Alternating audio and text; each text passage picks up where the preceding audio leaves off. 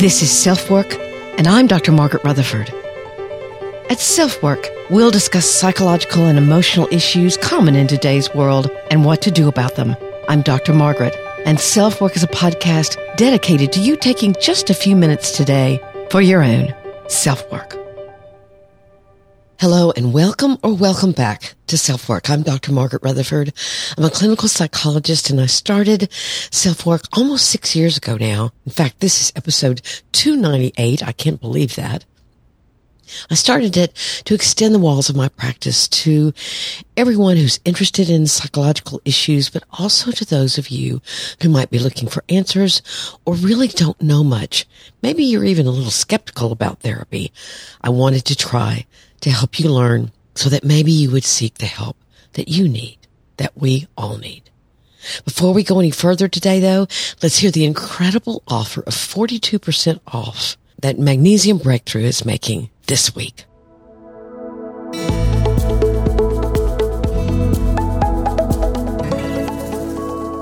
One of the best things you can do to improve your health is get at least 7 hours of quality sleep every night. Now, I know it's hard to get that much sleep. Your mind keeps you awake, your partner snores, you can't get comfortable, you wake up early and can't fall asleep again, but it's so important because your body heals itself as you sleep. Would you like to know an easy way to get more quality sleep every night?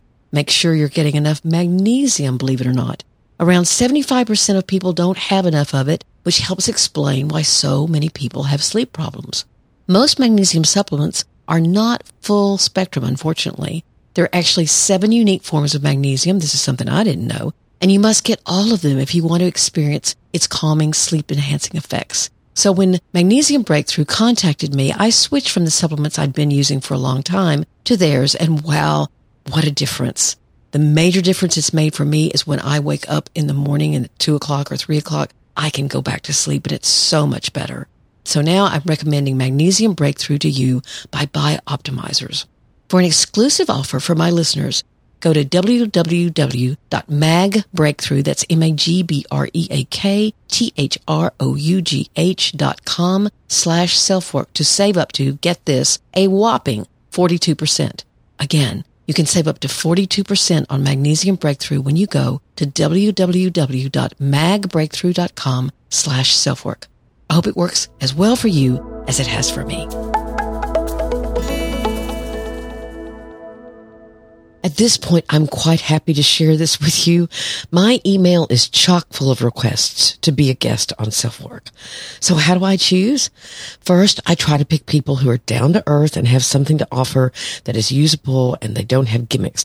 It's not some kind of 1 hour or 1 week cure, and I get a lot of those. But second, I really love to feature people who have used their own experience, and sometimes that experience involves loss or grief, to live through something that has taught them important lessons. People just like you and me. And they want to share that wisdom with all of us. Krista St-Germain is that kind of person. I'll let her tell her story, but I think you'll be surprised at some of what she has to say. She actually studied to become a life coach in order to try to learn what she needed to do to work through her grief. And she began a podcast so that she, just like me, could reach more people who were also widows and moms. She focuses on post-traumatic growth, but she stresses that post-traumatic growth doesn't involve romanticizing trauma, somehow trying to convince yourself or others that your trauma was something that you're supposed to be glad happened. Not at all. But what you do with it is important. You'll hear her use an analogy I really liked. It won't make sense if I give it to you now, but it's about a house. And she talks about there's several viable choices. But before we start with her interview, let's hear from one of the wonderful sponsors that helped me bring SelfWork to you. And that's BetterHelp, the online therapy service where you'll be matched with a therapist within a couple of days rather than the long waiting times that you can experience due to the pandemic.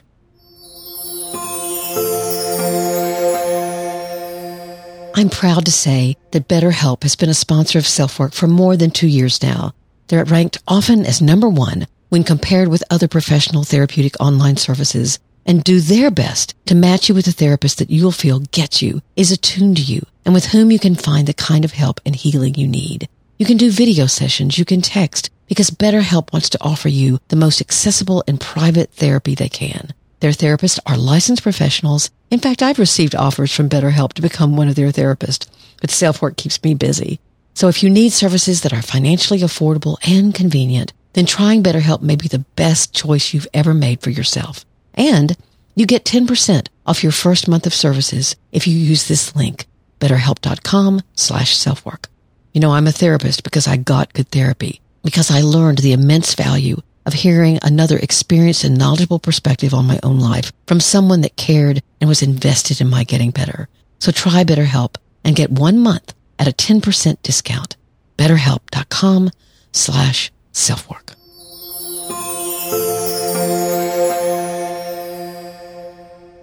So now let's settle in and hear from the host of the Widowed Moms podcast, Krista St-Germain.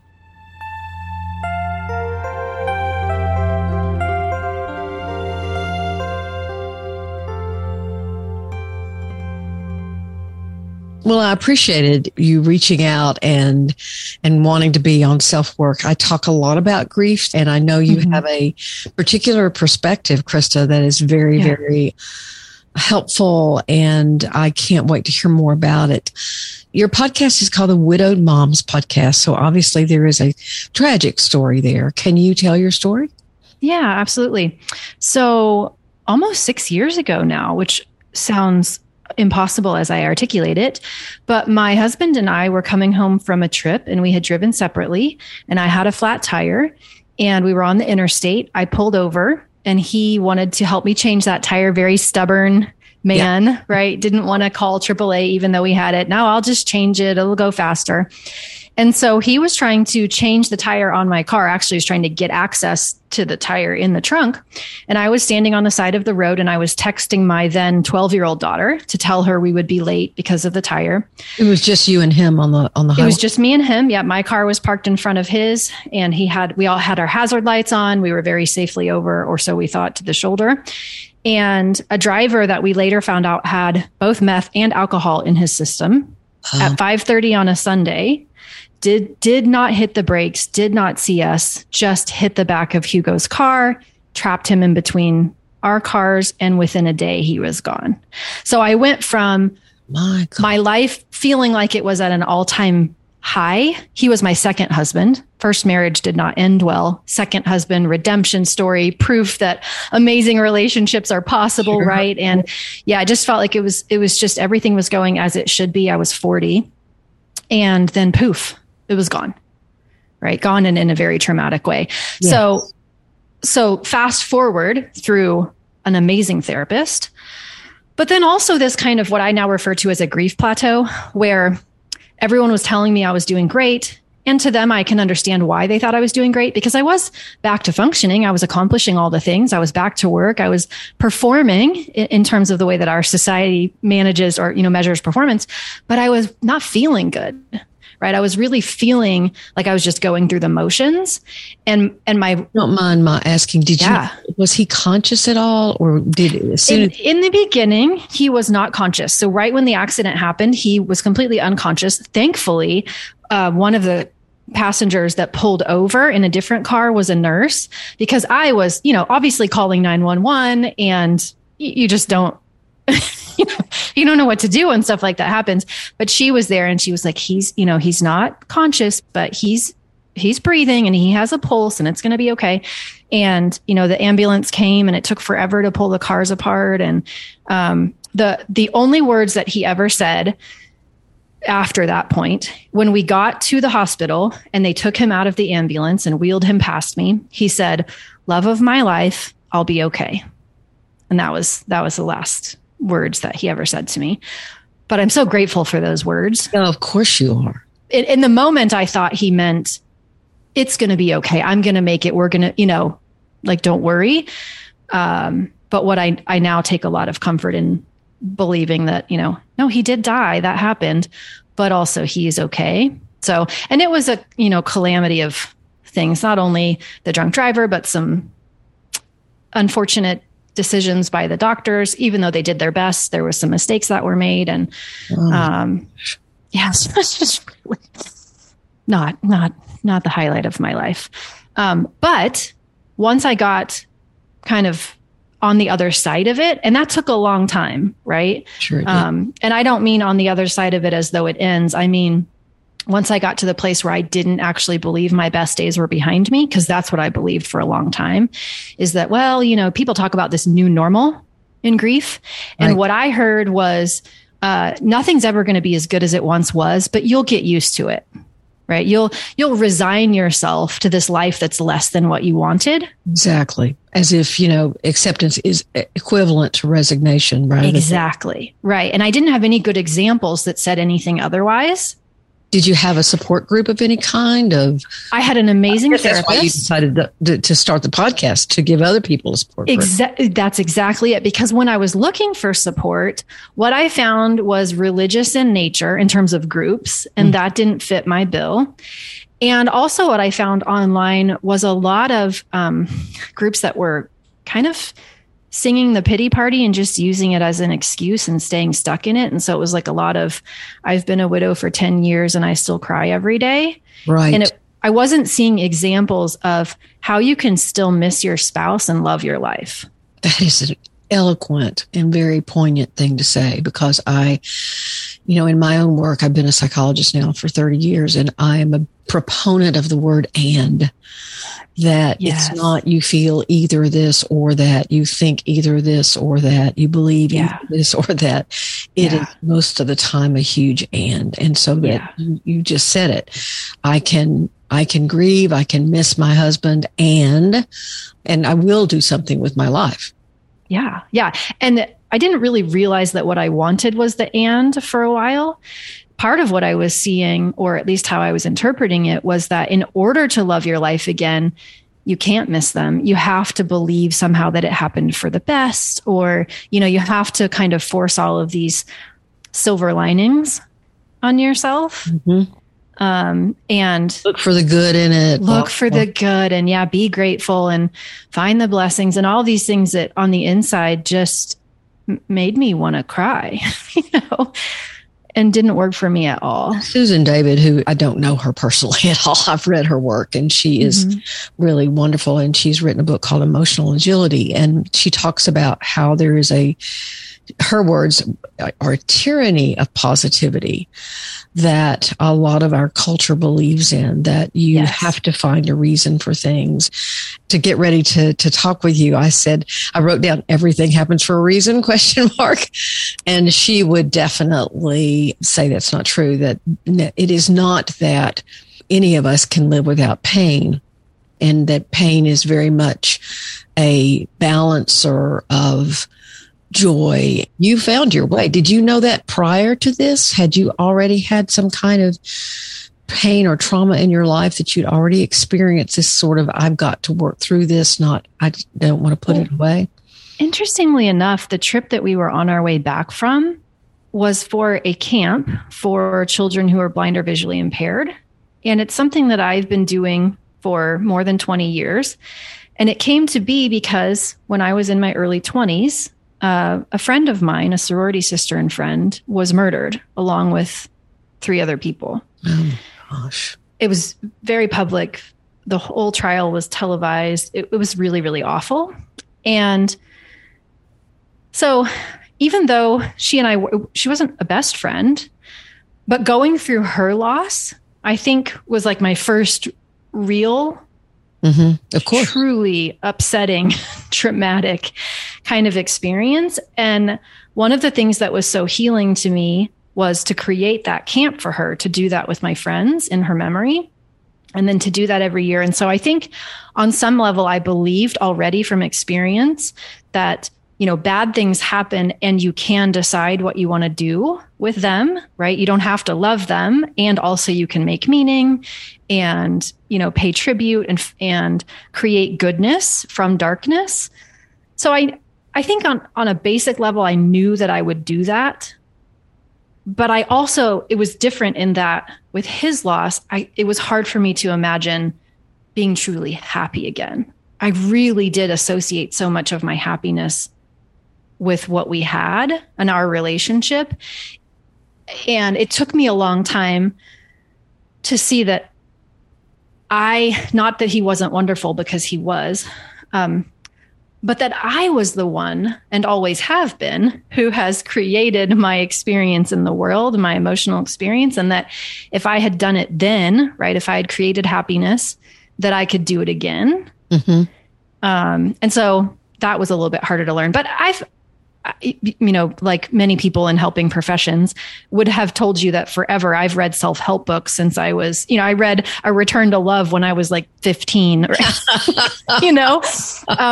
so I think I had a lot of these concepts in my mind, and maybe just have always known them as truths. And so there was a process of kind of forgetting and then coming back to like what I deeply believed. But, for me, therapy was talk about it, make peace with it, get to that place where my brain could actually accept it, that it had happened, that he wasn't away on a business trip, that this really was my life, and have someone who was a neutral third party who was willing to listen, that I didn't feel like I was burdening, right? Because I didn't want to have those same conversations with my friends. And then that took me so far, that took me back to functioning.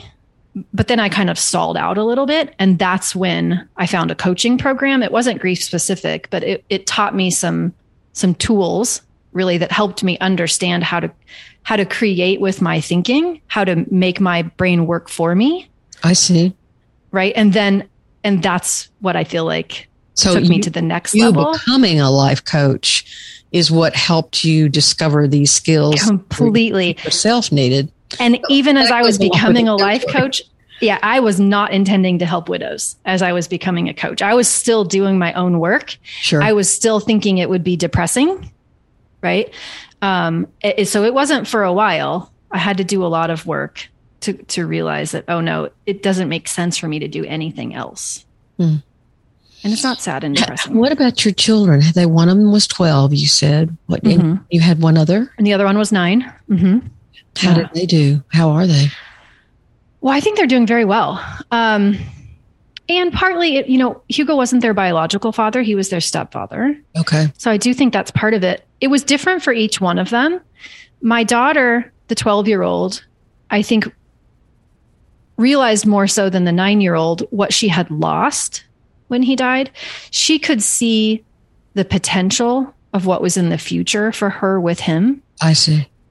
She wanted him to teach her French. Like French was his first language. She wanted him to teach her to snow ski and to water ski. And she could just see what had been lost. Mm-hmm. She could imagine it. Mm-hmm. Yeah. Versus a real clear visualization for her. Yes. Yeah. And then versus my son, who, while he definitely lost a playmate, and somebody he loved to spend time with, for him, it seemed to be more about the realization that people you love die. And if Hugo could die, then what if mommy dies? Right. Right. And so it just kind of shook his whole foundation of, the world is not as safe as I thought at 9. Right. Which was a different experience for her. So for him, it was a lot of just comforting him, not lying to him. Right. But he would say things like, I just hope that when I die, you die 5 minutes before, so I don't ever have to be without you. Mm-hmm. Those kinds of things. Yeah. So you said it took you a long time. What can you describe? And again, grief is so unique to so many different people. Mm-hmm. I noticed in some of your publicity materials, you talked about the 5 stages of grief, and that I knew that too, that it was never intended to be some sort of prescriptive description of grief, that there are these stages, that it really was Elizabeth Kubler-Ross was talking about terminally ill patients versus someone who is the bereaved. And that was not even, it was her clinical experience she was talking about. She was trying to describe what she saw clinically. Yeah. Yeah. And I was so glad, because even though I had a pretty significant grief experience in my 20s, I had never really researched or read anything about grief. So in the early days for me, the acute grief was, intense. Widow fog was intense. That's what I call it. Grief fog is probably what other people call it. But, your processing capability is tremendously diminished oftentimes, right? So you lose the ability to hold data and process it. And it's easy to think you're crazy. If you used to be really good at being organized, and on top of the details, and you could read and retain information, you could remember things, you didn't need lists. Sometimes, that makes people think they're crazy. It feels like almost like cotton candy in your brain. That's kind of how it felt for me. Really? So I was such an avid reader, and it was so frustrating to me to try to read because I wanted to learn to support myself. That was my default, was go to the experts who can help me, right? Read the books. Mm-hmm. But I couldn't retain. I would just read a paragraph and just nothing would soak in. And that took a while before I could do that. Ironically, though, for me, and it's different for everyone, but for me, I actually was very organized when it came to the estate paperwork and all of the details that had to be managed with his death. And I think for me, that was about feeling out of control and searching for something to control. Okay. So I was just organized to the T, big binder, all the notes, everything in order, meticulous, right? It's also distraction. Oh, completely. Yeah. Distraction and the illusion of control, and maybe some other stuff. I don't know. But yeah, and I took a good 6 weeks to go back to work. I had a great employer. We actually worked together. Well, it's not very long, but I am continually surprised at the amount of widows I work with who literally take a week or less. Mm-hmm. It's shocking. And for some, I think it's because they're avoiding it, right? Yeah. Or sometimes there's something. So you have the added psychological issue, if we want to. I mean, I hate to even call it an issue. That sounds so darn clinical. But you saw it happen. And so my very common sense guess would be you were also dealing with nightmares and flashbacks and flashbacks. Oddly enough, not nightmares. Another thing that really helped me was that I had known about tapping, emotional freedom technique, for, I don't know, whenever Jack Canfield's book came out, and that was a long time ago. Oh, wow. I had been using tapping. I had taught my kids to tap when they were little. So it had been something I'd used for a long time. So that was my go-to when I would have a flashback. Or even if I were like for a long time just driving and I would see someone with a flat tire on the side of the car, just even as I was driving, I would at least, tap on my collarbone and use that to calm myself, or hearing ambulances, seeing CPR scenes, things like that. Yeah, we're really, really rough. Even just seeing a Durango, because that was the car he drove, seeing the front of a Durango, total trigger. Right. What happened to the driver? The driver ended up serving 3 years. Involuntary manslaughter was the charge that he got. We went to court. How's that like for you? Well, actually really healing. Mm-hmm. He ended up pleading guilty. He wasn't going to, and then he ended up pleading guilty. I guess when you do you can do a victim impact statement. And I say court, it was in the courthouse, but it was really just a sentencing because he had pled guilty. But after the sentencing, they let you say something. I didn't really know this at the time. Apparently, you're supposed to say it to the judge. I didn't know this. And so I and my father both spoke. And it was actually really helpful for me to talk to him, to the man who caused the accident. Mm-hmm. Because by that point, that was a year after it had happened, almost to the day. I was really in a place where I never really believed he did it on purpose. Mm-hmm. I don't think your life is going well if it's 5:00 on a Sunday and you've got meth and alcohol in your system, right? I think you're suffering. I never really thought it was intentional. And while I was mad that it happened, I wasn't so much mad at him. And I also believed by that point that I didn't want it to define him. I wanted him to know what he had done and what we had lost and what the world had lost because of his decision. But I also wanted him to know that I forgave him and that I really wanted him to do his time and to then go live his life and make a contribution and not let this be what defined him And so it was the opportunity for me to say that. Or more addiction, or however we want to look at it. Yeah, figure it out for yourself and then go live your life. And don't let this one thing be what sets the trajectory for who you decide to be as a human going forward, right? Because that is of no value to the world. And you are more than this. And so it actually felt really good. I think people were really surprised that that's what I was thinking, but it felt really good for me to work through that process for myself and then say it to him. Somehow or another, I've been thinking about asking you this question before, but when you said that, I think, okay, so you really, I don't know if you felt it and then decided not to feel it, but you sidestepped bitterness or becoming bitter and remaining bitter. Yeah, I just didn't see the value in it. And I just don't see it as, this is the same thing happened with the doctors too, right? Because so basically, they were about to prepare him for surgery. He was going to lose at least one leg, maybe both. And they needed to do some work after the surgery. So they're trying to run a PICC line. And because of the damage in his leg, they tried to run it through his heart, and they punctured something. And a resident was doing it under the supervision of someone who has a very good reputation. And so he coded. They couldn't figure out why. Stood there for an hour and watched them do CPR and try to bring him back and, do all the things. And the doctor, the one who was in charge, came in afterwards and he was just weeping, right? That, he felt a lot of responsibility for that. It happened on his watch. It's a known complication, but still it happened on his watch, and he was just devastated by it.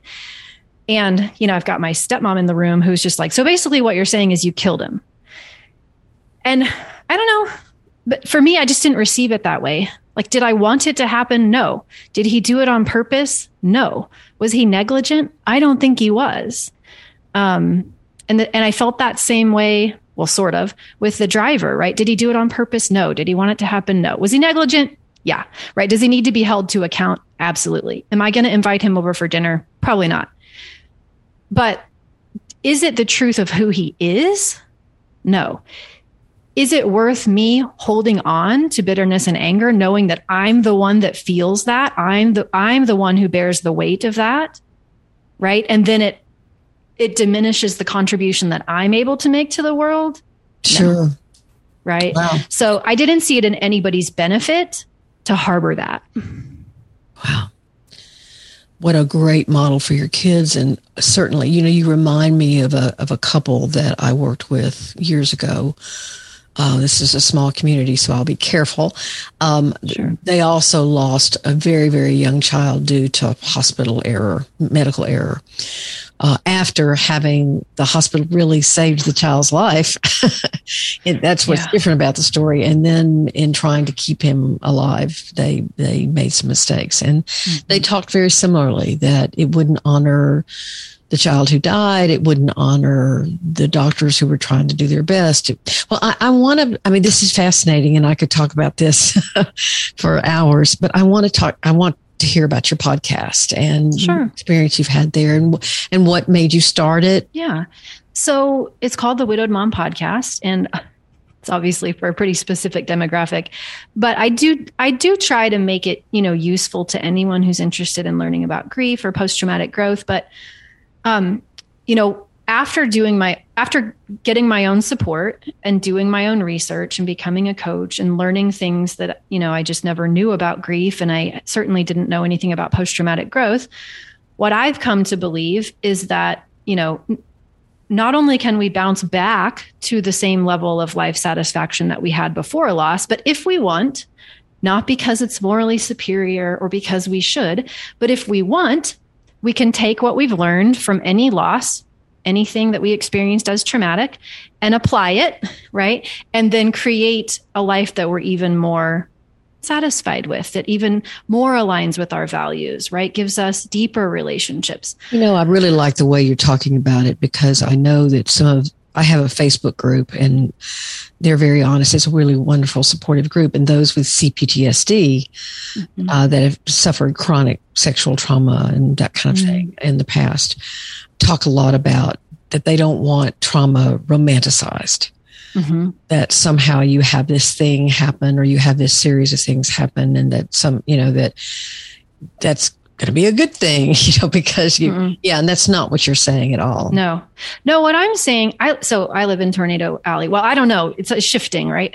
I live in Kansas. It seems like tornadoes are going, but anyway, we had a tornado a couple of months ago that devastated several blocks in our area, like an F4. And it kind of, it became very clear to me that this is how I see post-traumatic growth. I see it as if a tornado comes and it knocks down your house, right? You didn't ask for that. It's not fun. It's not glamorous. And there's nothing wrong with building a house that's very similar to what you had, right? It doesn't hurt anything. It's not better to build a different house. But if your house got knocked down and you had the chance to rebuild it, then you could take advantage of what you've learned in all the years that you lived in that house, right? Maybe you want more light.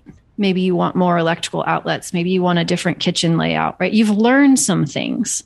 And so if you want to then redesign the house, taking into account what you've learned, that doesn't make you a better person.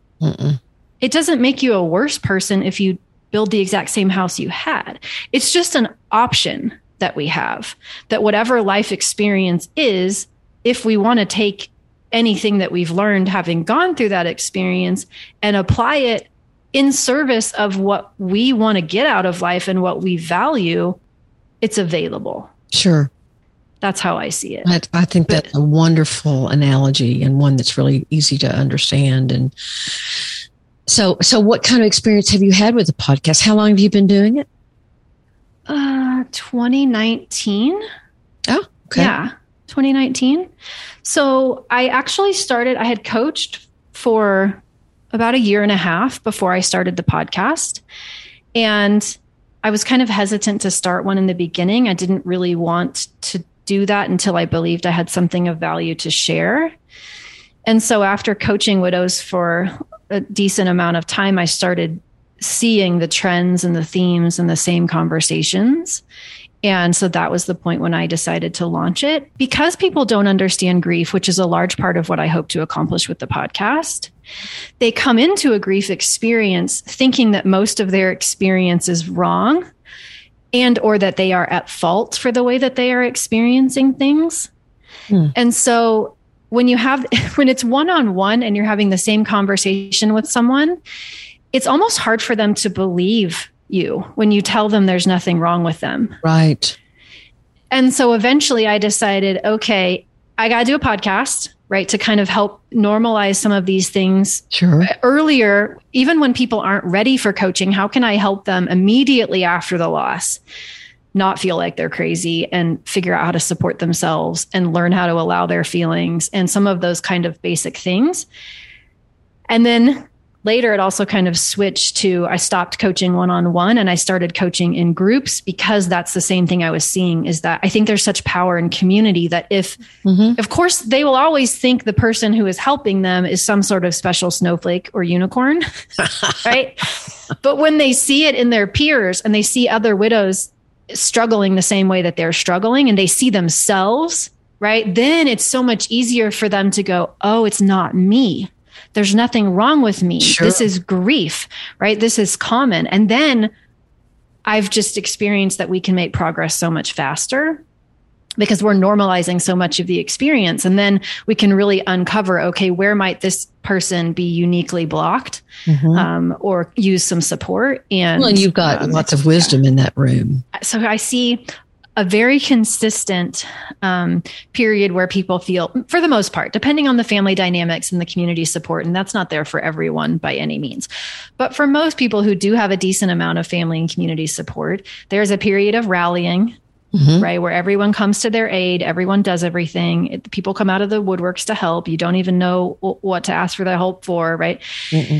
And then for a lot of people, then the next phase is people pull away and forget. Right. And they think you're doing okay. You look like you're doing okay. Or they've never been in your shoes before, so they can't imagine the difference between how you look and how you feel. And also they begin to inaccurately think that they can do harm by bringing it up.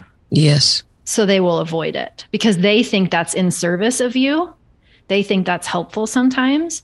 Or, maybe they don't have the capacity to allow you to feel how you feel and them, take care of themselves and be okay with that. What I have seen over and over again, or at least maybe it's what I'm telling myself I see. Because I like to somehow hang on to the idea, although therapists hear about a lot of evil in the world, I also like to believe that people are good or can be good. I think they get afraid. I think people get afraid to get too close to pain that doesn't go away.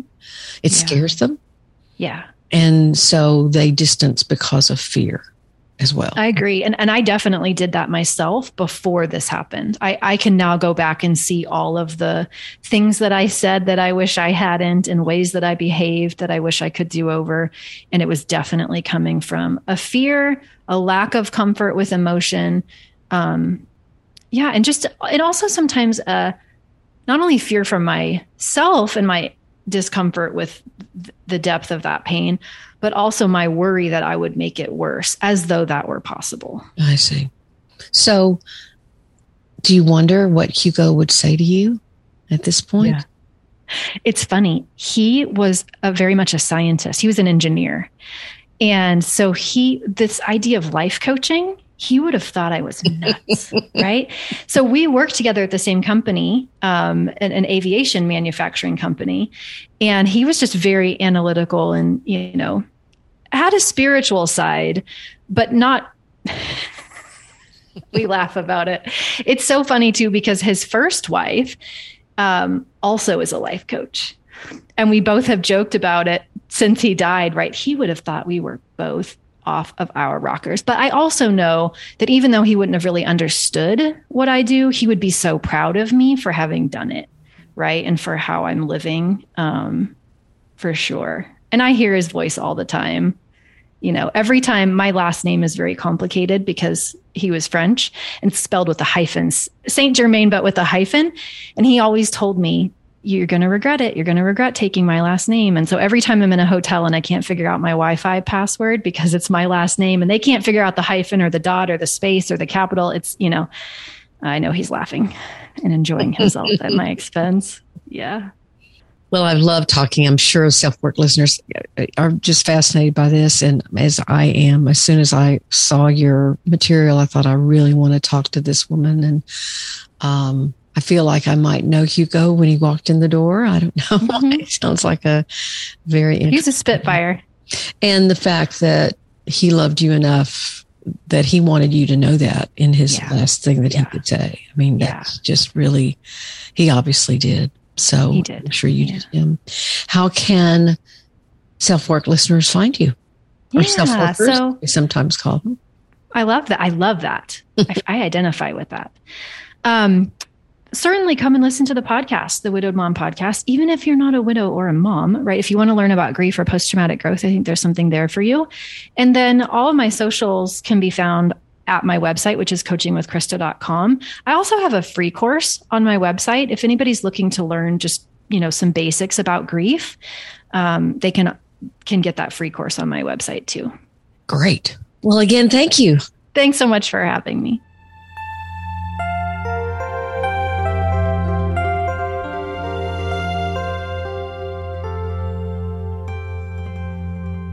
Thank you again for being here at SelfWork. It means more to me than you know. And you must be sharing SelfWork with your friends because we're growing by leaps and bounds. We've already reached 1 million downloads as of this year. That's incredible. I wanted to read this review today.